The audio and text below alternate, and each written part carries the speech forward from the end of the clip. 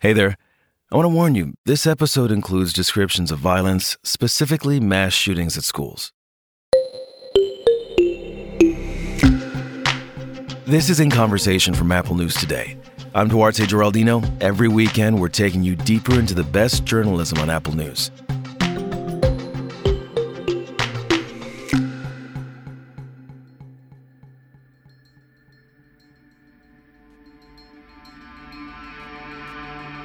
When Maren Cogan was in the 6th grade, she went out one night to play mini golf with friends. Next door, the kids 2 grades older were attending the 8th grade dance. We had just started playing, and we heard what sounded like a bunch of balloons popping. Maren and her friends didn't think much of the sound. That is until they saw a bunch of 8th graders running out of the dance hall toward the golf course. They were crying and seemed very upset. Suddenly I heard that one of the 8th grade students who I knew had a gun and that he had shot Mr. Gillette, who was an 8th grade teacher and also a student council advisor, in the leg. Maren remembers a friend telling everyone to take cover. My childhood best friend on instinct yelled, "Everybody get down on the ground." So we all got down on the ground. We were crouched together, just listening and waiting. I remember the 8th grade students crying. And then I remember eventually someone said, they got him. It's all clear. It was 1998. A year before the massacre at Columbine High School. This was around the same time that Maren says the modern school shooting era began.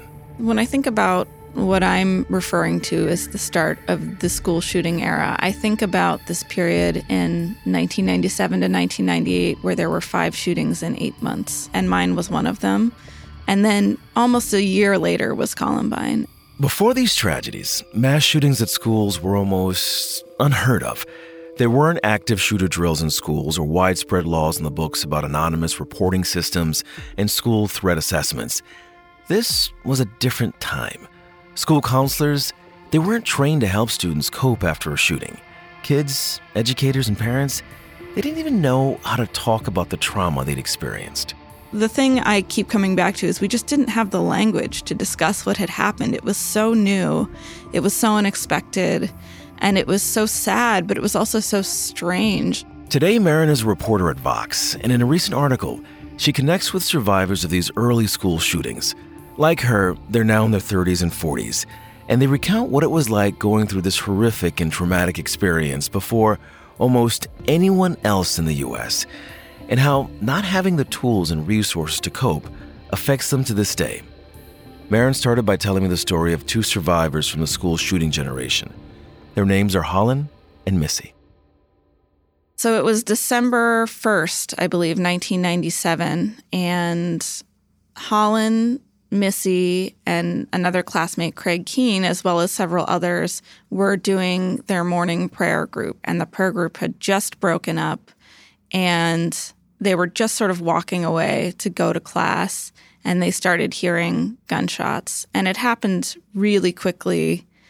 The shooter, who they all knew pretty well, didn't appear to be aiming at anyone, but he did end up shooting, many people in the prayer group. So Holland, Missy, and Craig were all shot.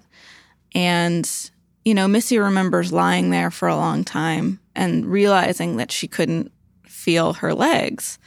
And she had a twin sister who was coming to her and teachers who were saying, just hang on, the ambulances are coming. Holland remembers seeing Craig and seeing a wound in his neck that was bleeding. And then he remembers looking down and seeing red drops coming from his own head and realizing that he had been shot. You write about how Holland told you, instead of going to trauma counseling, he spoke with his pastor about how it felt for him to live through a school shooting. And he admits, and this is a direct quote, it was really grossly inadequate. And then he goes on to say, and that's what you get when you let a 14-year-old boy lead his own mental health response to a crisis. Now, a lot of the adult survivors that you spoke with had similar experiences where they led their own mental health response. Why was it so often left up to minors to develop a coping system, their own mental health response? Yeah, I think it gets back to that thing I was saying about there being a lack of language, and not just a lack of language, but a lack of resources. I think, something I feel, and I think something all of the adult survivors feel, is that, our parents, our teachers, our religious leaders, our community leaders, they did their best. They were trying, but this was a pretty unprecedented situation. And it wasn't clear what one should do after surviving something like this. Missy had another quote in the article that really struck me, where she said, when I was in the hospital, I had counselors who helped me adjust to living in a wheelchair, to using a wheelchair. But I didn't have anyone who focused on the fact that I saw someone get shot in the head. And, a lot of the teens didn't feel comfortable talking to adults. It was like, how can you explain what it's like to watch your classmates get shot to an adult you don't know who almost certainly has never been in this situation? So there was a real, I think, instinct among the teen survivors to talk to each other and sort of form their own informal networks of healing. The one I think about is Missy and her friends started an informal therapy group, and it was overseen by their guidance counselor, but they were essentially just having sleepovers and getting together and just talking about what they experience and validating their experiences for each other. And that was sort of their way of creating their own therapy network. One thing that really struck me about this story, Holland Holm was shot in the head, and yet he tells you he didn't feel he was injured enough. How common is that experience or that feeling among survivors? Incredibly common. And it was interesting talking to his classmate, Missy Jenkins, who was paralyzed. And she said to me something I found so interesting, which was, she said, I almost felt lucky because I was injured, and that did give me the ticket to heal. I was allowed to be a victim, and some of my classmates felt they were not. And she felt such tremendous sympathy for them because she had seen the ways that had affected them and they had suffered. And at the same time, they felt like Holland that they weren't injured enough to be traumatized by this event. You spoke with some of the survivors of the Columbine massacre, specifically Heather Martin. She survived the shooting, but her life after was a little difficult. What was it like for her to live in the shadow of that memory? I think it was really hard, and I think she is one of those people who was able to speak really well to this notion that she wasn't shot. She wasn't injured, but she really struggled with the aftermath and the pain and with living in a world that just didn't know how to handle survivors. So she talked about going off to college and a teacher asking her to write a final paper about school violence epidemic. And she tried to explain to the teacher, I was at Columbine. I don't know that I can write this piece. And the teacher said, well, you need to write it or you're going to fail the class. So she ended up failing the class because she just couldn't do it. There are all these little moments of trauma for her that were triggered by different events, large and small. And she was often dealing with people who just didn't have a sense of why that would be difficult for her as a survivor. So she did really struggle with it for years. She dropped out of college for a time.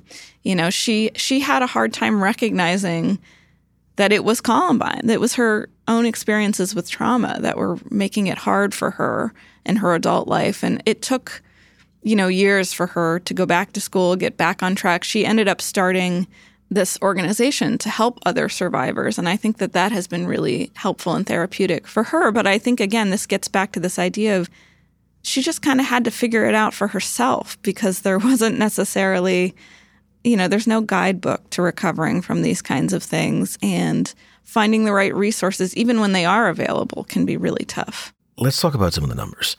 Is it that the number of shootings have increased or the media attention? What we've seen overall is that the number of incidents of school shootings have gone up since that period of time. And I think we should also acknowledge that school shootings happened before Columbine and even before this period that I'm talking about in 1997, 1998. The difference is they were much less frequent and they were much less deadly, with some exceptions. Sam Leam, who I wrote about in the story, was in a school shooting in 1989 where 5 students were killed and 30 people were injured. But in the period before that, there were incidents of school shootings, but they were much less deadly. There were, fewer injuries. And I think part of that is that the types of weapons that were available and the sheer number of weapons that were available in this country were less than what we have now. We now live in a country that has more guns than people. So it's just a very different world in terms of how many guns are available and the lethality of those guns. A lot of the victims that you spoke to now are adults and they have children of their own. Some of them live in the same communities where they witnessed this violence and sent the kids to the same school. How did they make that decision and how are they dealing with that? So it's different for each of those parents. The two sets of parents I spoke to who married people that they met in high school. So that means both partners had experienced the shooting in their school. And it played out in very personal ways for each of those couples. So one of the couples, when it came time to decide where to send their kid to school, this woman, Kristen Dare, who was one of the survivors, told me that her husband said, I don't want him going to that school. I don't want to be going back there for every parent-teacher conference. I don't want to constantly be reminded of that. I'd like to just move on. It's going to be too much because we're going to be involved in his schooling a lot. So they chose to send him to a different school. Another set of parents I spoke to sent their sons to the same school. And this one survivor, Nicole Burkle, was telling me that she had a moment where she was supposed to sign her son up for, I think it was track and field, and she went to step into the cafeteria, which is where she had been shot, to sign him up, and she just realized she couldn't do it. She could not step over the threshold and go to the place where the shooting had happened. And so she went to the front office and said, I can't go into the cafeteria. And they sort of looked at her quizzically and said, why not? And she said, well, I kind of got shot in that cafeteria. And they were really understanding. It was interesting to me because there are people who experience this who now have kids of their own who are living in a world where active shooter drills and lockdown drills are still very much a requisite. And it's a requisite in part because of what their parents went through as kids. Did you ask some of the survivors how they feel about guns and gun control laws today? Yeah, so it was more complicated than one might expect, which was part of why I wanted to ask them about it. Several of the survivors I spoke with want nothing to do with guns, are deeply frustrated with the lack of progress to control some of the guns that are out there in this country, particularly weapons that are more lethal. But not all of them. A few of them felt like the problem is not guns, the problem is people. Some of them have guns of their own. Sam Leem, the young man I spoke with who was shot when he was 7, owns the same kind of weapon that he was shot with. It's an assault rifle. But he said to me, I wouldn't be upset if the government banned this. The government can ban this and I'll be okay with it. But part of the reason I wanted to include that is to say, look, some of these people still own guns. Most of them think that we could do better at regulating guns in this country and making sure that we are limiting opportunities for this type of violence to take place. But I think what I discovered was that your relationship to guns is pretty much informed by where you grew up and the sort of culture of where you grew up. It seems like for a lot of the adult survivors, some of them are taking action today. They're using their own experiences so that the next generation, and it's very difficult to even say this because while we know it's true, it's hard to admit it. The next generation of school shooting survivors are going to get the type of resources that the first generation didn't. What do the adult survivors say they wish they had gotten that they are now prepared to give the next generation of school shooting survivors? I think the big thing is that they wish that there had been better access and understanding of trauma-informed therapy in the ways that it can help people. I will say a number of them also want to live in a world with fewer guns. I think all of them share this goal of not having these experiences repeated again and again, even if they might differ somewhat on the actual politics. And, some of them, like Holland, for example, has become a gun control activist. He was deeply upset when there was another school shooting just about 30 miles away from where he experienced his in 2018. And that that, in addition to his daughter going through an active shooter drill, really inspired him to start taking action. He said, I was silent for 20 years and this never went away and it keeps happening and I'm really frustrated by it. And I do think that despite, some of the political differences, the overall message I got from talking to the other survivors is we need to create a world and a country where this doesn't just keep happening. And I think that once we accept these things as a part of our lives, we begin to not expect any better. And I think that that is a real tragedy. The world has changed in a lot of horrible ways. A lot of victims of the shootings, they don't get the sympathy that they used to. After the Sandy Hook shootings, there were conspiracy theories on the internet that suggested the kids at the school were actors. The families of victims got death threats. And then there was this conservative backlash to the Parkland survivors. How do you make sense of that? And how might that impact the children who are experiencing this today?